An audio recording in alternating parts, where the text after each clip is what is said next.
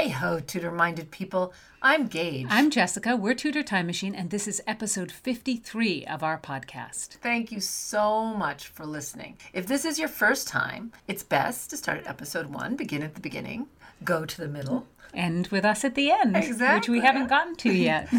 This is a story project, and it goes in order, and we don't want you to miss any of the twists and turns of our tale. We're really thrilled to have listeners from all over the world. It's amazing to see where all our listeners come from, and it's a joy to be sharing our podcast with all of you. And if you're enjoying it, we hope you'll support us. Buy some Tutor Time Machine swag. Yes, go to our Tutor Time Machine Facebook page, hit the Shop Now button, and get a Do You Tutor tee or a Tutor Time Machine logo sweatshirt, and you'll be supporting the podcast at the same time. We'll be so grateful. In our last chapter, Constance experienced a very painful sentimental education.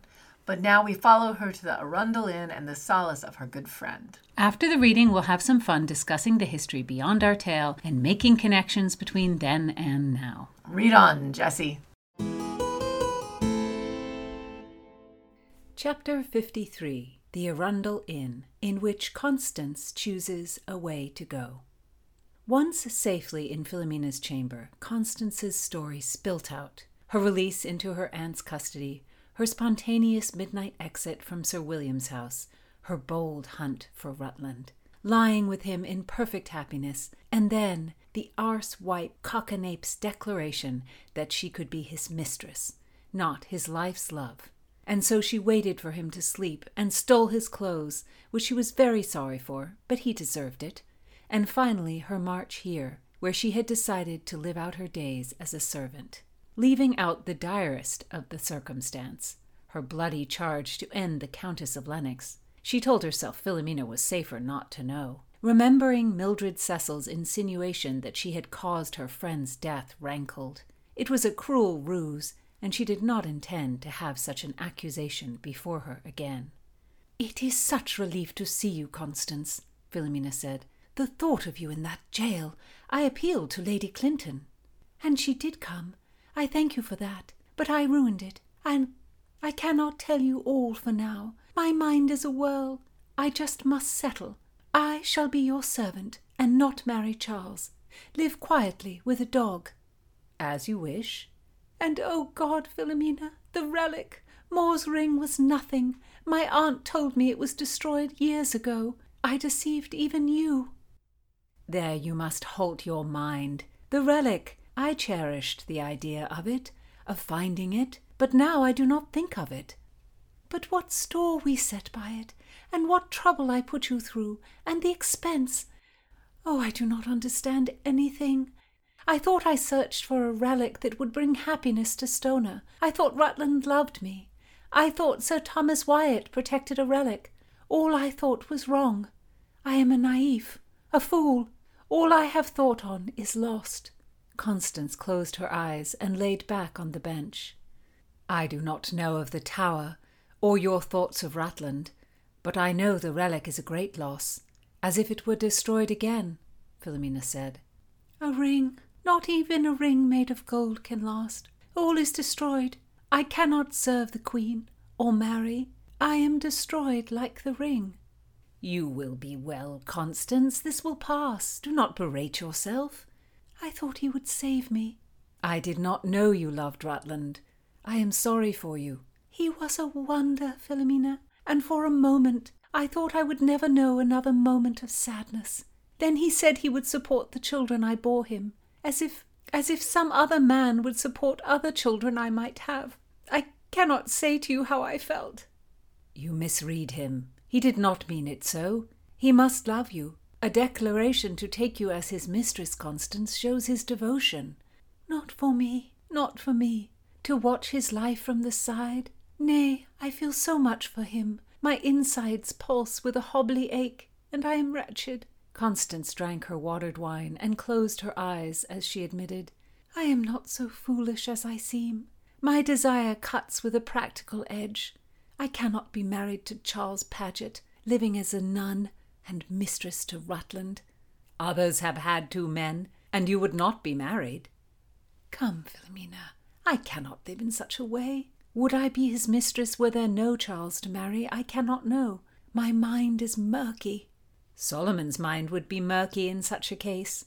Solomon's mind would be clear. He would think as my Lord Rutland, that a wife and a mistress can live side by side with ease. But how can I go about without Rutland? I tell you with shame, Philomena, that my ears strain to hear his fist at your door, and I would run to open it for him, and then I cringe to think of him, snoring across the city. Why, I ask myself, did he not wake and beg me to stay as I ran out? I wanted to get away, and I wanted him to miss me, even in his sleep. I banged against a wall to make a racket, but he did not wake, just grunted. It is terrible. I know that wish. I have done strange things just as you, Philomena admitted. Once, in the middle of the night, I decided I must have a drink, and walked 2 passageways out of the way in hopes that Blackjack would pop out of his room and ask me in. And did he? Indeed he did. God rot it. Love tortures us. Did you desire Rutland all this time but say nothing? I did, and I did not. He loved another, and I shut my mind to my feelings. Yet not your legs, Philomena smiled. Indeed, and I have the discomfort to prove it. The sting can make your eyes smart.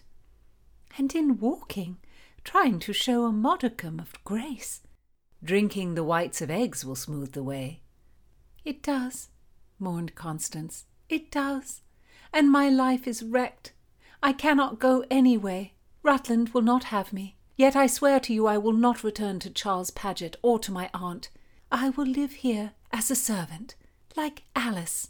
Oh, dear heaven, Constance, not like Alice. I must find you a dress to do you up as a servant. I believe you will make Marianne jealous. Oh, stay, Philomena, stay. I must tell you more of my broken heart. Philomena poured another cup of wine. How could he? Oh, heaven, how could he? Constance grieved. If you had heard how he declared himself with some perfect poetry. Heaven and hell, how did he know it? Do you think he used it on others? Oh, my. Philomena could not bring herself to answer. Constance went on. And before, he snuck into prison dressed as a plague doctor to see me. He did. We wanted to kiss. It was nigh impossible not to give in.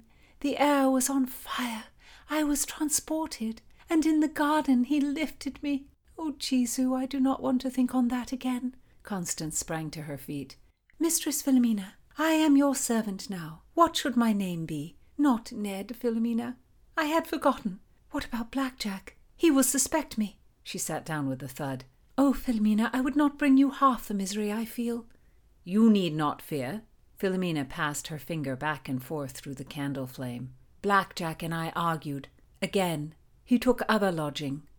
Oh, why? I think you do not want him far from you. Tell true.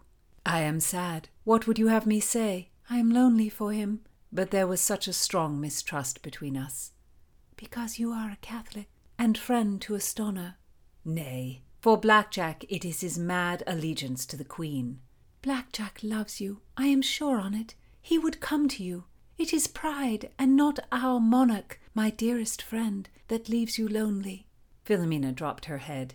You see how I am. But I cannot stop myself. I cannot ask him to come. Besides, you may be wrong. Perhaps he does not love me truly. Avaunt. We shall have a new day tomorrow. Constance, you will forget Rutland, and I shall forget Blackjack. Falk knocked on the door. Mistress, Sir Charles Paget awaits you. In a moment. Philomena shut the door. Shall I hide? Begged Constance.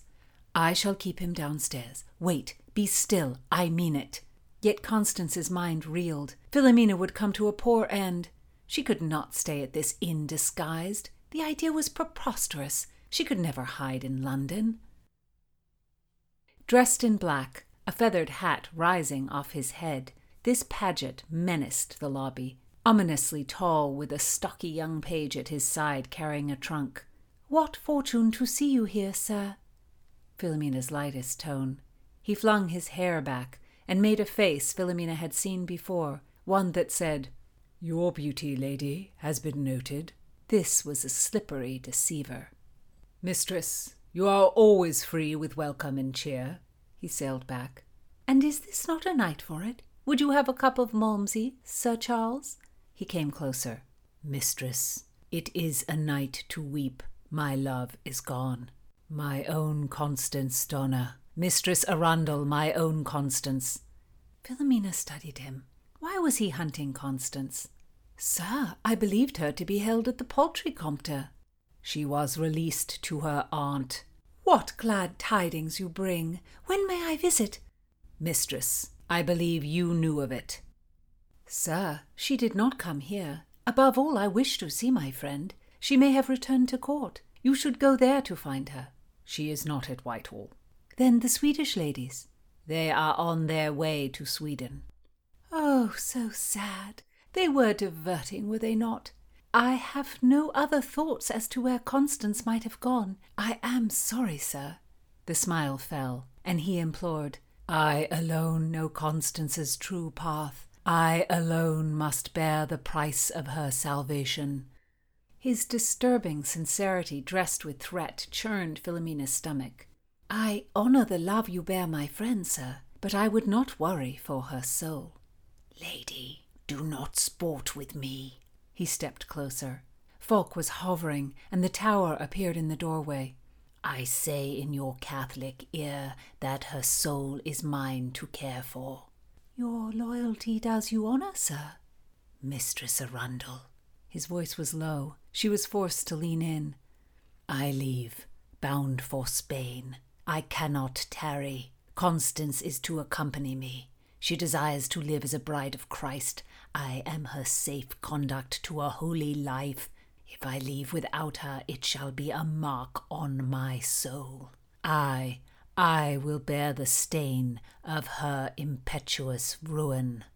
Sir Charles, you bear a heavy burden. My heart goes to you. Charles advanced a hair, watched by the looming tower. I tell you this as her friend.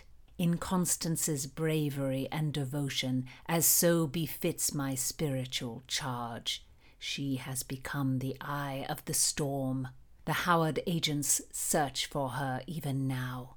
She must go with me. I will take her to Dover by a careful route. I shall wait in the courtyard of St. Giles beyond Cripplegate until 7 of the clock. If she does not come, she alone must answer a broken promise to God. Charles bowed and swept out of the room. Such a strange ruse to call out Constance. Charles Paget was trying to frighten her into giving away Constance's whereabouts with that ludicrous story about men searching for Constance. What reason could Sir William's men have to look for her? And yet her friend had been arrested. A wariness came over Philomena. Constance, Philomena said, returning to her study.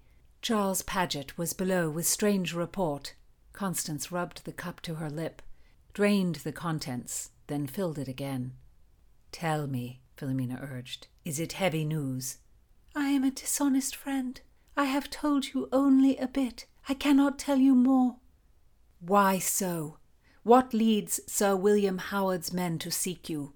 Philomena's temper rose. If you keep things from me, how can we prepare? These are dangerous folk. I can send a man to the door. I will call. Do not. It will bring attention and they will come. Who will come? Oh, fie on it. I heard at the Howards a plot, a murderous plot. There? In the house? Indeed. There was a meeting of many men about the Scottish trouble. I ran afterwards to Rutland.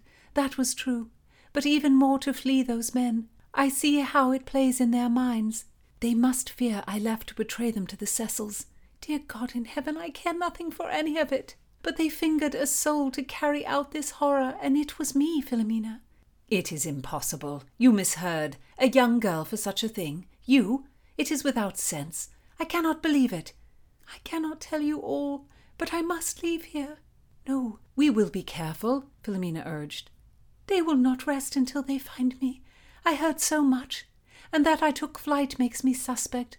Philomena, if they find me, they will compel me to murder, and I shall not do it. We will hide you. I must leave London. That is not possible. We will be very happy here. Your fortune will turn, Constance.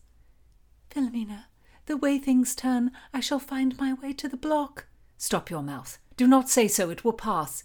It will all pass. Philomena felt the improbability of her own words. Philomena, tonight I am free. I must away, before it is too late. Charles Paget, Philomena put forward, even though seconds ago she despised him. He suspected you were here, and he told me of the Howards so that you might have a chance. This very night he leaves London for Spain. He promised to wait for you until after dawn, at St. Giles' churchyard beyond Cripplegate. I know the scene you suffered with him, Constance, yet he burns for you, in his outlandish way. He is not what or who you desire, far from it in truth, but you shall have safe conduct out of England, dearest. He shall give you protection. You know it is true. It was a way out, Constance thought, a way out that would leave her breathing at least. Charles Paget would give his life for you, Philomena pressed. Constance would go with him. She must. How desolate. Perhaps it is a mercy not to love your husband, and not to bear children. Perhaps the brotherhood of the true cross is my fate. Oh, my friend. Philomena, I am so unsteady. I was filled with a certainness when I lay with Rutland, sure of warmth and comfort, and it was a lie. Charles did not lie. He told me all. I credit him for that. He is the best answer. I am loath to leave you. I see your state, but I must. I must prepare some things for you. I will return before you can recite "The lover's lute cannot be blamed," Philomena said, trying levity. Charles was disturbing, Constance thought. She was afraid of him. In the meeting he had heard the decision. Would he expect her to return to England to carry out the plan? Could she appeal that a nun should not have such a blot on her soul? She would not borrow that trouble. The choices before her were possible death at the hand of William Howard, betrayal of her family to Lord Cecil, or flight with fanatical Charles and the shelter of the Brotherhood. All things considered, flight was the best of the worst. Philomena's arms were full as she barreled through the door. How much can you carry, Constance? 2 dresses? Weighing each, she put one aside. It is too heavy. Look at you. I think you may be safer dressed as you are. This dress shall be for latter days. And here, take this pie. You must have something to eat, or you shall faint away. Constance said, Unbelievably, poor Wyn comes to my mind. Did you know she loves your folk? I did not know it. Poor man. Does he love her true? She says they wish to marry, and I swore to give her something. Fear not. I shall do it. I have brought the girl no end of worry. Can you retrieve my things and give Wyn an item of worth? Keep the rest. Constance's eyes filled with tears. Oh, Philomena, I shall miss you. I cringe to be tied to Charles Paget, so far away. I would not have you in danger here. You must go. It is the best course, the only course. I send to the Tower, and he shall see you and Charles sail. Constance followed Philomena as she hurried through the inn to the stables, where the Tower was saddling the horses. Tower, this is a great service you do me. My friend may face danger, but with you as her champion, I shall not worry. The Tower bowed before Philomena. I will retrieve a demi-lance, mistress, and my best sword, and a pistol too. You will be well, Constance. Charles and the Tower shall keep you safe. Dover, I have never been half so far, and then to cross the ocean. I shall never survive. You will. The Snakenborg came from Sweden, and she lived. With her princess. If I travelled with my queen, I would welcome the journey. But myself with Charles, to leave my country and kin, it is a banishment. I banish myself. Rutland loves me. How can I leave him? What if the world is flat, and we sail off the edge? Constance shook her head. Strange happenings. Philomena wished she could spare Constance her worries. There was nothing to say to her friend. A dangerous journey waited for Constance, but as she could not, she held out a book. I brought my copy of Tottle's Miscellany. It is not too cumbersome, and I would not have you face a journey without something to read. Constance knew she should reject such a rich gift, but her fingers stroked the paper edges, and she could not resist a mischievous grin. The nuns shall disapprove, yet I shall take it, and read it under cover. Oh, Philomena. Constance watched as the Tower slipped his sword in the saddle's sheath. Would they be killing someone on their ride? Pitikins. It is fine the lady wears man's garb, the Tower said. It is easier to ride. But Mistress Philomena, I beg pardon. Would you not have us take the river? Nay, Tower. It will be replete with Howard's men, and Charles Paget chooses the land route for Constance's safety. Should you cross the water and not find horses for hire, you shall be easy prey. Pass at Cripplegate. At this hour it shall be locked. Here is gold for a bribe. To Gravesend, then, mistress? Yes. Leave the horses at the Cornish Cock Inn. Master Wellet is the innkeeper. He knows my mother well, so he shall be careful. And yet, mistress, Howard may send men the south route. Then we will meet them at the port. Let us pray not, Tower. I shall put all my faith in you. I will not fail, mistress. Constance took Tower's strong hand, and he helped her up onto her horse. You shall see so many wonders, Philomena said. You must write to me, as Ned. And you must answer, as Ned. Constance tried a smile. What do you call this horse? She asked the Tower. White Stockings, a fine mare, my lady, not given to skittishness. She will serve you well. And this is Magnus Nassus, the Tower said, rubbing his own steed. Philomena kissed Constance's hand. Goodbye, dear Constance. Goodbye, dear Philomena.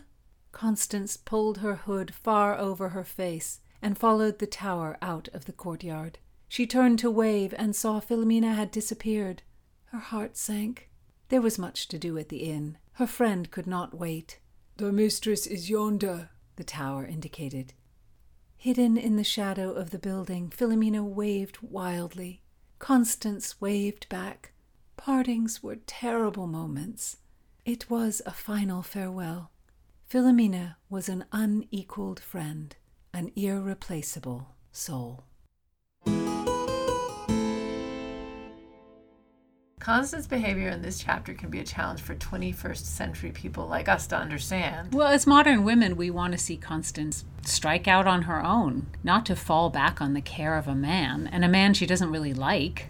And we want to see Philomena inspire her friend to be independent, not to suggest Charles Paget is the best choice. But independence, as we think of it, it was really hard for women of this period to achieve. And it would have been impossible for Constance to escape on her own. She would be a moving target as a woman alone. She would be immediately suspect because a woman on the road by herself was a woman who had done something that made her unfit to be in normal society. And people wouldn't give her aid, they wouldn't trust her, they wouldn't believe her. Charles's sense of responsibility to Constance is demeaning and patronizing to modern readers, but for Constance, in her situation in this moment, it's really the only lifeline. In a lot of historical fiction, the characters, especially women, make choices that would have been pretty much impossible for them to make in their own time period. And modern audiences want to see the heroine be bold and self-assertive, and that's natural. Women openly defy men,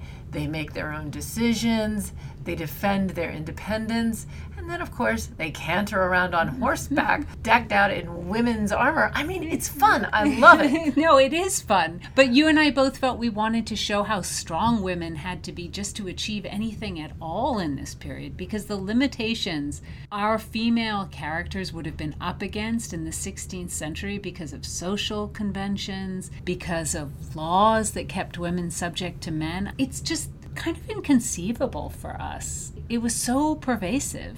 And the thing is that they were subject to men even with a woman, a very powerful and unmarried woman, on the throne. Queen Elizabeth I is often cited as a feminist icon. As admirable as she was, I don't think we can call her a feminist icon. She considered her own royal person equal to any king, and she believed herself capable of ruling alone.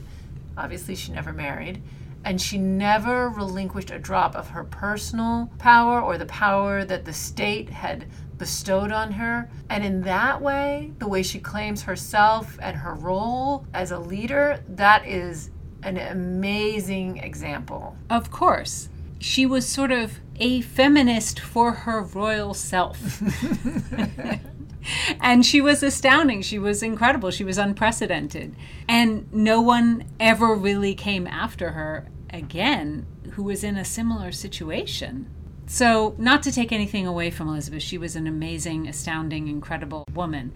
But she didn't extend thinking herself equal to a male ruler to necessarily believing that women as a whole should be equal to men in society or in the law. We don't know what she privately thought, but she certainly didn't go around revolutionizing the legal and social situation for 16th century English women. And she might not have seen herself as a woman like one among many women, and she may have just seen herself as such an anomaly. Yes, yeah. Queen woman. Yeah, no, a queen first. Yes. Well, a monarch first. A monarch. Who happened to be a woman. Yes, and that's sort of at the tippy top of the great chain of being. And then other women were just in a different place. Even though she was an astonishing example of an educated woman. She was an incredible intellect.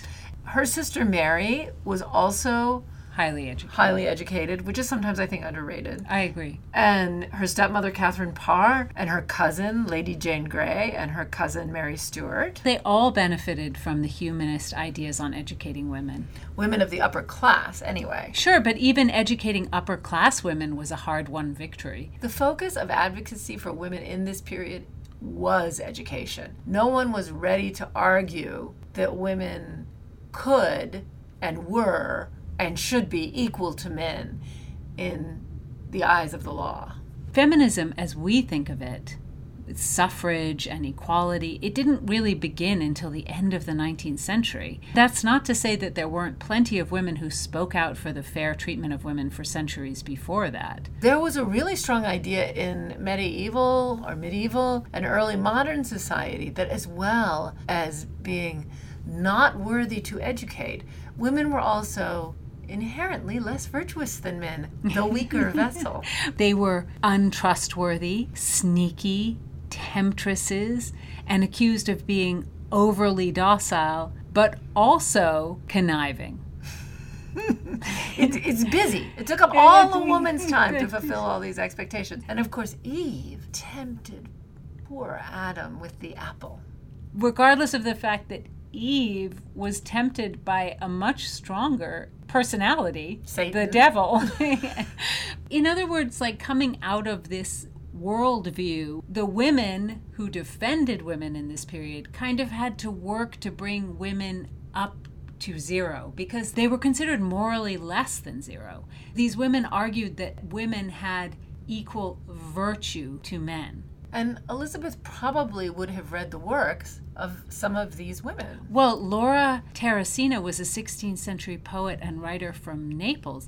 I had never heard of her before. Me either. But apparently she was the most published poet of the 16th century. Her chivalric romance, influenced by Orlando Furioso, was reprinted 13 times. She wasn't just writing for her friends and family who were sympathetic to her. She was super popular. She was super popular. She defended women's virtue mainly and argued for their education and encouraged other women in their literary pursuits. If she was that popular, I'm so sure Elizabeth read her. In Italian, no doubt.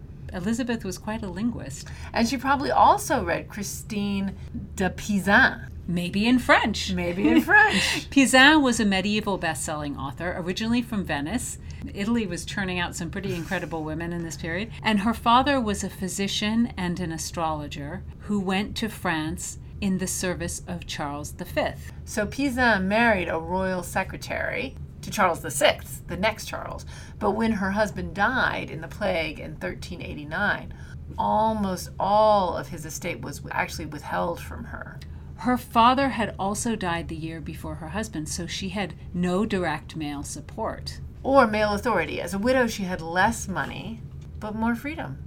And she turned to writing to supplement what little came from her husband's pension. She began by writing love ballads, but she developed into a renowned author, and her works were commissioned by members of the royal family, so she really did have patronage and people paid her to write. Her works were dedicated to Charles VI's wife, Queen Isabeau, who had her own husband troubles. Well, because unfortunately poor Charles VI was prone to psychotic breakdowns, and Isabeau had to try to keep the government steady while he recovered, which was no easy task as the rest of the French royal family was vying for power. Pizan gave her, "You can do it, girl," call out. Right. She dedicated a series of works on the virtues of women, especially regarding another French queen, Blanche of Castile, who served as regent of France twice in the 13th century, and she dedicated this series of works to Queen Isabeau.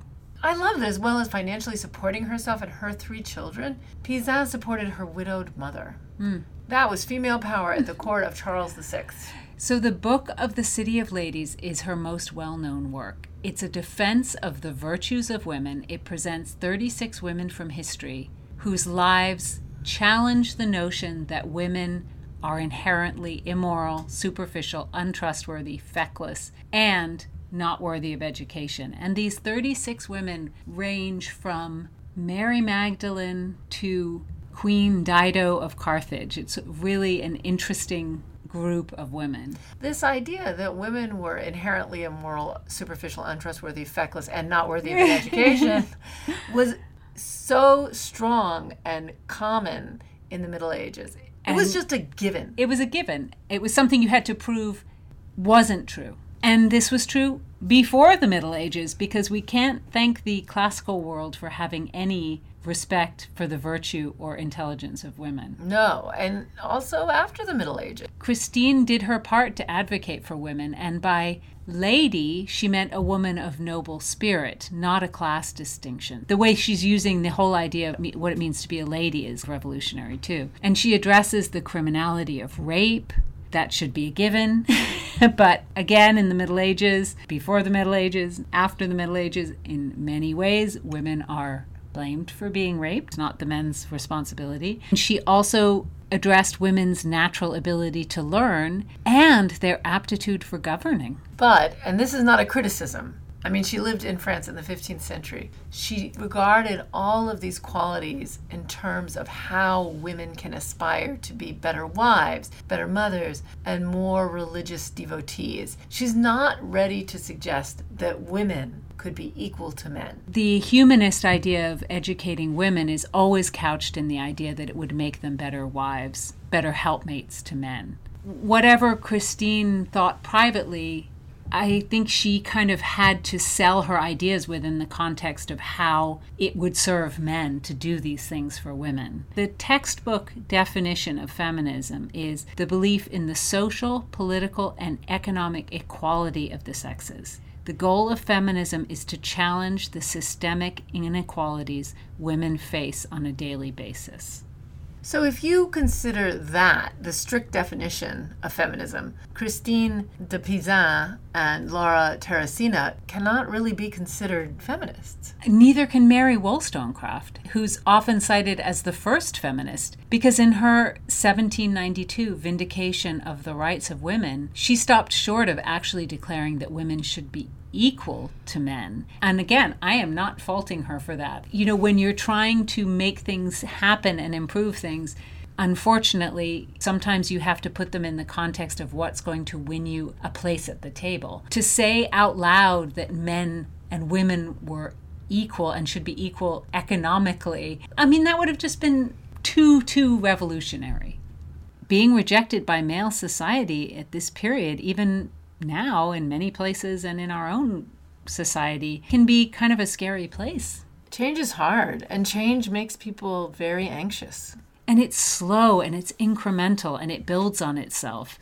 And often it doesn't go in a straight line. It does not. And in the 15th and 16th century, women writers argued that women were morally equivalent to men and worthy of education. That was their stand. But by the 19th century, women were considered too virtuous and too tender-hearted to manage the outside world, and too delicate to overtax with education. Making women morally superior to men meant that they weren't capable of existing in the mean world. So the tables got turned again to keep women out of the system. Nevertheless, Christine de Pizan and Laura Terracina were incredibly important in the long journey of women's rights.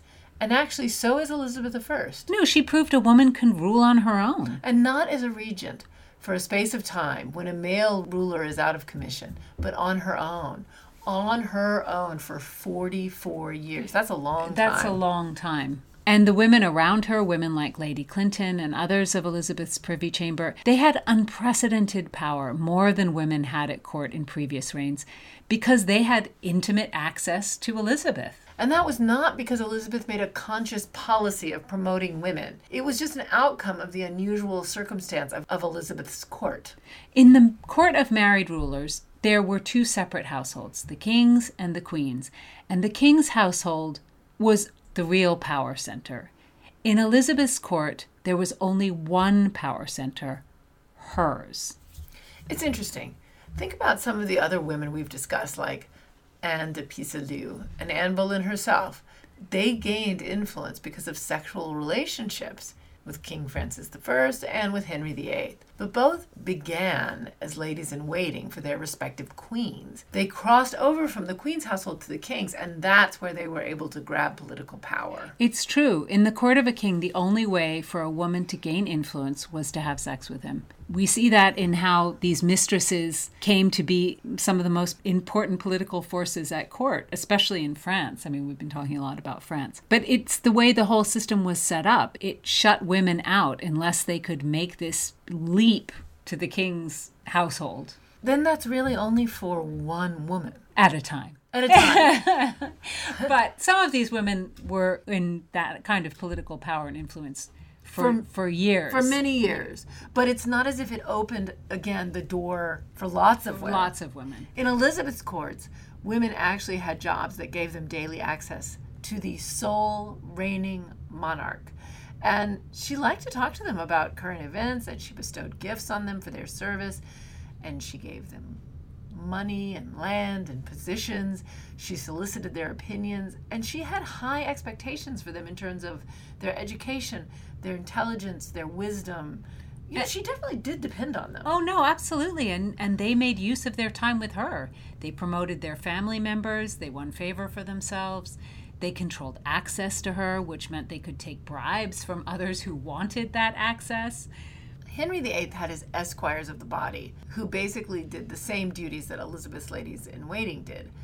Henry's minions, as these men were sometimes called, they were some of his long-standing friends, and their job was basically to hang out with him. Even though some of them were his long-standing friends, it didn't stop him from executing them. I keep thinking of Henry Norris. Yes. Yeah. They were, as a body, the most important men at court. And Elizabeth's ladies had unprecedented influence serving in the same capacity for their queen, just like Henry's minions had this incredible influence. Unfortunately, Constance has wrecked her relationship with Mildred. Oof. And also Lady Clinton, the two women who have the Queen's ear and the power to help her in this crisis. Which leaves Charles Paget and the Brotherhood of the True Cross. Next time we'll see Constance set out across London with the Tower. A rough journey. So join us for more of our story and more Tudor-minded talk.